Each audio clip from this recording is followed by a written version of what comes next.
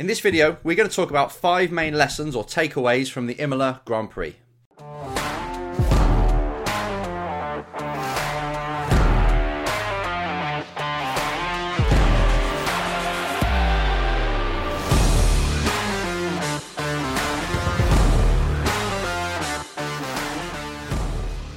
Hello everyone. Yeah, we're going to talk about the Imola Grand Prix that just happened, and it was an epic race. As you probably saw, you had a little bit of rain, a little bit of water onto the track in an F1 race, and it gets completely turned upside down. You know which drivers are actually going to do well in them situations. You are looking for them. You know they're going to race forward no matter what happens to them in the race, like we did see. And you just get to find out who's got car control, who uses their intelligence while they're driving. And as I was watching it, as usual, when I'm watching these races, I'm always thinking, what can I learn from it? What can I take from this race to help my drivers that I coach? And obviously, with the show as well, help my viewers. And this race was perfect for that. And I got 5 of them. Well, the fifth one technically isn't. It's more of a takeaway of what we got to look forward to, but the rest are about you and what you must focus on. If you're a proper driver, you want to reach the high levels, there's some lessons to take from that race. Number 1, you must be good in mixed conditions. Now, being quick in the wet, it's not just something you're good or you're not. It's not just something to be not. It's nice if you're good at. It's actually a non-negotiable if you want to be a true champion. Because that's the time where the driver makes a little bit more difference over the car. You can be in the slowest car on the grid in the dry, but in the wet, this is your turn. Anybody who has driven or had to compete with a slow car, you realise that you understand quite quickly that I must be good in the wet because that's my chance. Because the engine, the handling doesn't make such a difference. It's more about what you do with the controls. This is what you've got to do. You've got to be good in the wet no matter what. You make it an absolute must. You can train this in karting like Ayrton Senna did. He wasn't very good in the wet. So every single time he went out in the rain on purpose. Round and round and round and round until he mastered it. And it helped him in cars as well. Just the understanding. Now there is probably 3 or 4 top wet drivers in F1 at the minute. I think you know 2 of them at least. And they have shown every single time it rains, they come forward. They're at the top, they're at the front. There's a reason for that. Please take this on. Make it a priority. Car control, understanding what race lines at certain circuits. You know, the new type of circuits with the new surfaces, they haven't got wet lines like they used to. But when you go to some of these tracks that have, then you must know the wet lines. You must be confident. You must be looking for where it is drier or where the grip is constantly. Now, I had the privilege of sharing the team, the F3 team, with Max Verstappen when I was coaching his teammate. And that kid in the wet, he was virtually untouchable. Even back then when he was 16 years old, I just knew as soon as he signed the contract to F1, I was like, guys, you wait till it rains. He's going to kill all of you. And he did, didn't he? Saw Brazil that time, not too long ago. Sao Paulo, how he just destroyed everybody. The writing was on the wall back when he was 15, 14 years old. You knew that was going to happen because he learned. His dad coached him on that way. And I've got a driver as well whose dad did the same, made him go out in the rain all the time, and he is one of the best wet drivers I know as well. It's really important. Let's say you have like 1 in every 15 races that are wet. But if you're the best in the wet, then you're probably going to be up the front in the podium or winning 1 in every 15 races. It really is that important. And the championship can come down to it. And if you're known for being good in the wet, people spot you. They look for you. F1 teams and junior programs, they love drivers that are good in the wet because that's where the skill comes into it. So make sure you are. Make it a priority in your training program. Over winter, if it's wet, go. Practice because you'll need it. Number 2, the second lesson we saw was to pass quickly. In a race, you can easily get hypnotized by the car in front. You can second think any kind of move, so you're sort of hesitating behind the car. Well, the best thing, I had this as my rule when I was racing, was I'm never going to stay behind the car for more than 1 lap. Obviously in F1, you've got DRS, so it's not as hard. But still the principle holds that as soon as you approach a car, as soon as you catch a car and you're behind it, the quicker you pounce, the more likely you are to pull off a move.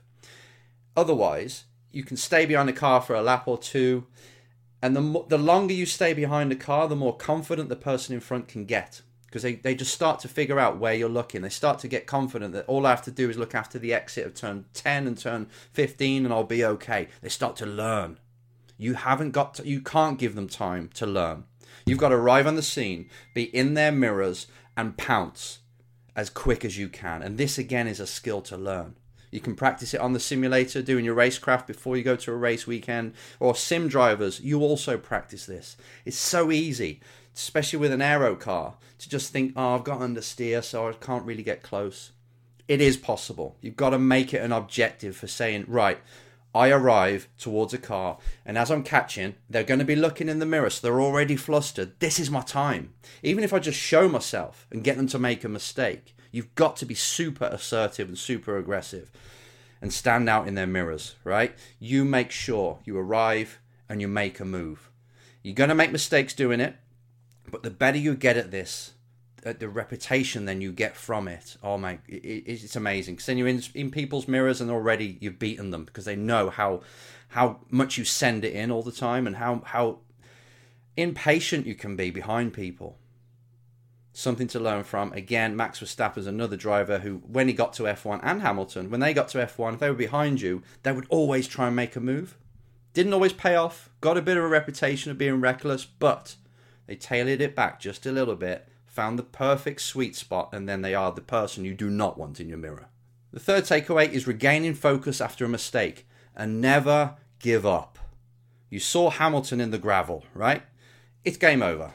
Sat there for how long with his nose against the barrier, just sat there waiting, had to reverse through the gravel trap, came out way behind, right? I think he was a lap behind by the time everything sorted itself out.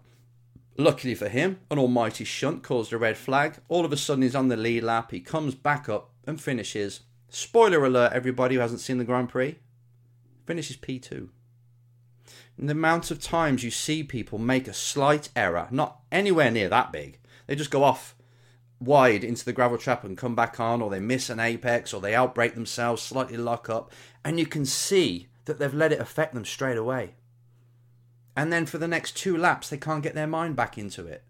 You cannot allow yourself to be like that. As soon as you make an error, you adjust. You calibrate and you focus, recalibrate, and you focus straight away on the next corner. Make a mistake, next. What have I got to do? Tell the brain immediately, because it's searching. It's searching at the minute for emotions attached to that mistake. And if you allow it to go down that route, if you allow it to start to kick yourself, why have I done this? Oh, now someone's closer. It takes ages to get out of that mindset. So as soon as you make an error, I don't want you to see it as an error. I want you to see it as, this is my time to focus forward. What have I got to do? Remember, next corner is all about exit. I'm going to get the exit. And if you get that next corner right, you'll get back in the flow so much quicker. So always remember 2 things really, 2 parts of this. 1, you make a mistake, it increases your focus. That's the same in life. If you make a blunder in life, if you do something that's embarrassing in life, focus forward straight away, not dwelling on why did I do this, can't believe I did this, how embarrassing it is. It's no, next, what we're going to do about it. And also the other side of this is never ever give up. You can be spun around in the first corner. I've had this done with my drivers so many times. Spun around in the first corner, you're P last. What the hell? I can't believe this has happened. Their lap times can drop. You see drivers just give up, throw in the towel. Never do that. If Hamilton had done that in this race in Imola, no way would he have finished P2. No way. Remember that. Mistake means focus. Never give up.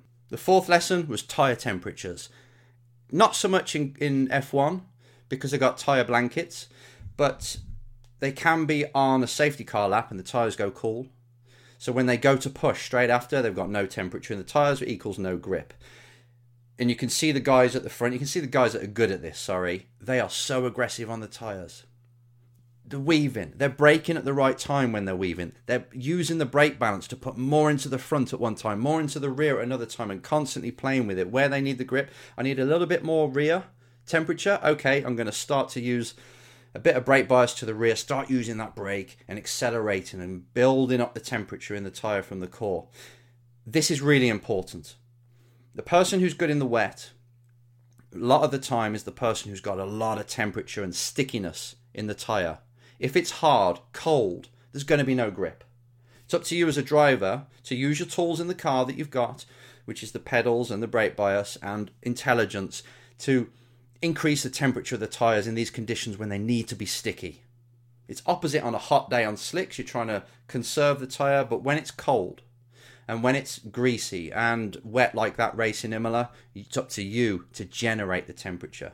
You could see that Verstappen was really trying, because he spun, right, just before the restart. That's because he's trying to get as much temperature as he can in the tyre. And these things light up F1 cars. They got nothing and all the power's there. So you can see why so many people were making mistakes and spinning. And when you watch F1, it looks amateurish, right? Oh, they're all spinning. You don't see the F4 drivers doing this. It's because the cars are so technical. The delivery system of the power is so technical. The battery systems, and it all of a sudden kicks them, that rear wheels. You're not hanging on to that. So it can make you look pathetic, but it's hard in a single seat, in a F1 car. But for you, tyre temperature is key in cold conditions and slippy conditions. And the fifth takeaway from this race was what an almighty year we're going to have. It's finally happening. The amount of time I've said, please get Lewis Hamilton and Max Verstappen in the same team. Whichever team takes them, just take them, because that will be the epic Senna versus Prost kind of story that we've got, we want. And finally, it looks like 2021, we might have it. We might have Max taking on Lewis. Now the regulations have changed, so every car that's got a lot of rake has actually got a benefit now. The more flat ride height cars haven't, which is Mercedes. So things have equaled up by the looks of it. It looks like we've got an epic year. So if you've got a bit bored of F1 over the last few years, last decade or so, watch this year. It looks like we could be in for an absolute almighty fight. I hope so. You know what it's like, things change and then all of a sudden Mercedes disappear off into the distance again. But this time we might have a fan sport back. So that was just another takeaway. Now, so we're going to see a different side of Verstappen. We're going to see a side now, can you lead a championship? Because Max has always been in a car that's not quite at the top. You know, Mercedes have had it on their own way for a long time now. So he's always had to push. He's always had to drive faster than the car can go. But now he's got a car. He now has to just activate a different part of the mind, a different focus of being clean, not making errors, executing. So it's going to be interesting how that transition happens. And we've seen a few mistakes because he's so used to pushing. But you can't stop a driver like that. So it's going to be an epic season, hopefully. Right, hope that was kind of insightful. This is what I watch F1 races to do, to get kind of tips that can help people. So yeah, be good in mixed conditions. Be quick at passing. Regain focus. As soon as you've made a mistake, it means now I focus, and I focus on the next corner, and never give up. Tyre temperatures, and what a great season we're going to have. And I hope you guys have a great season as well. See you next time.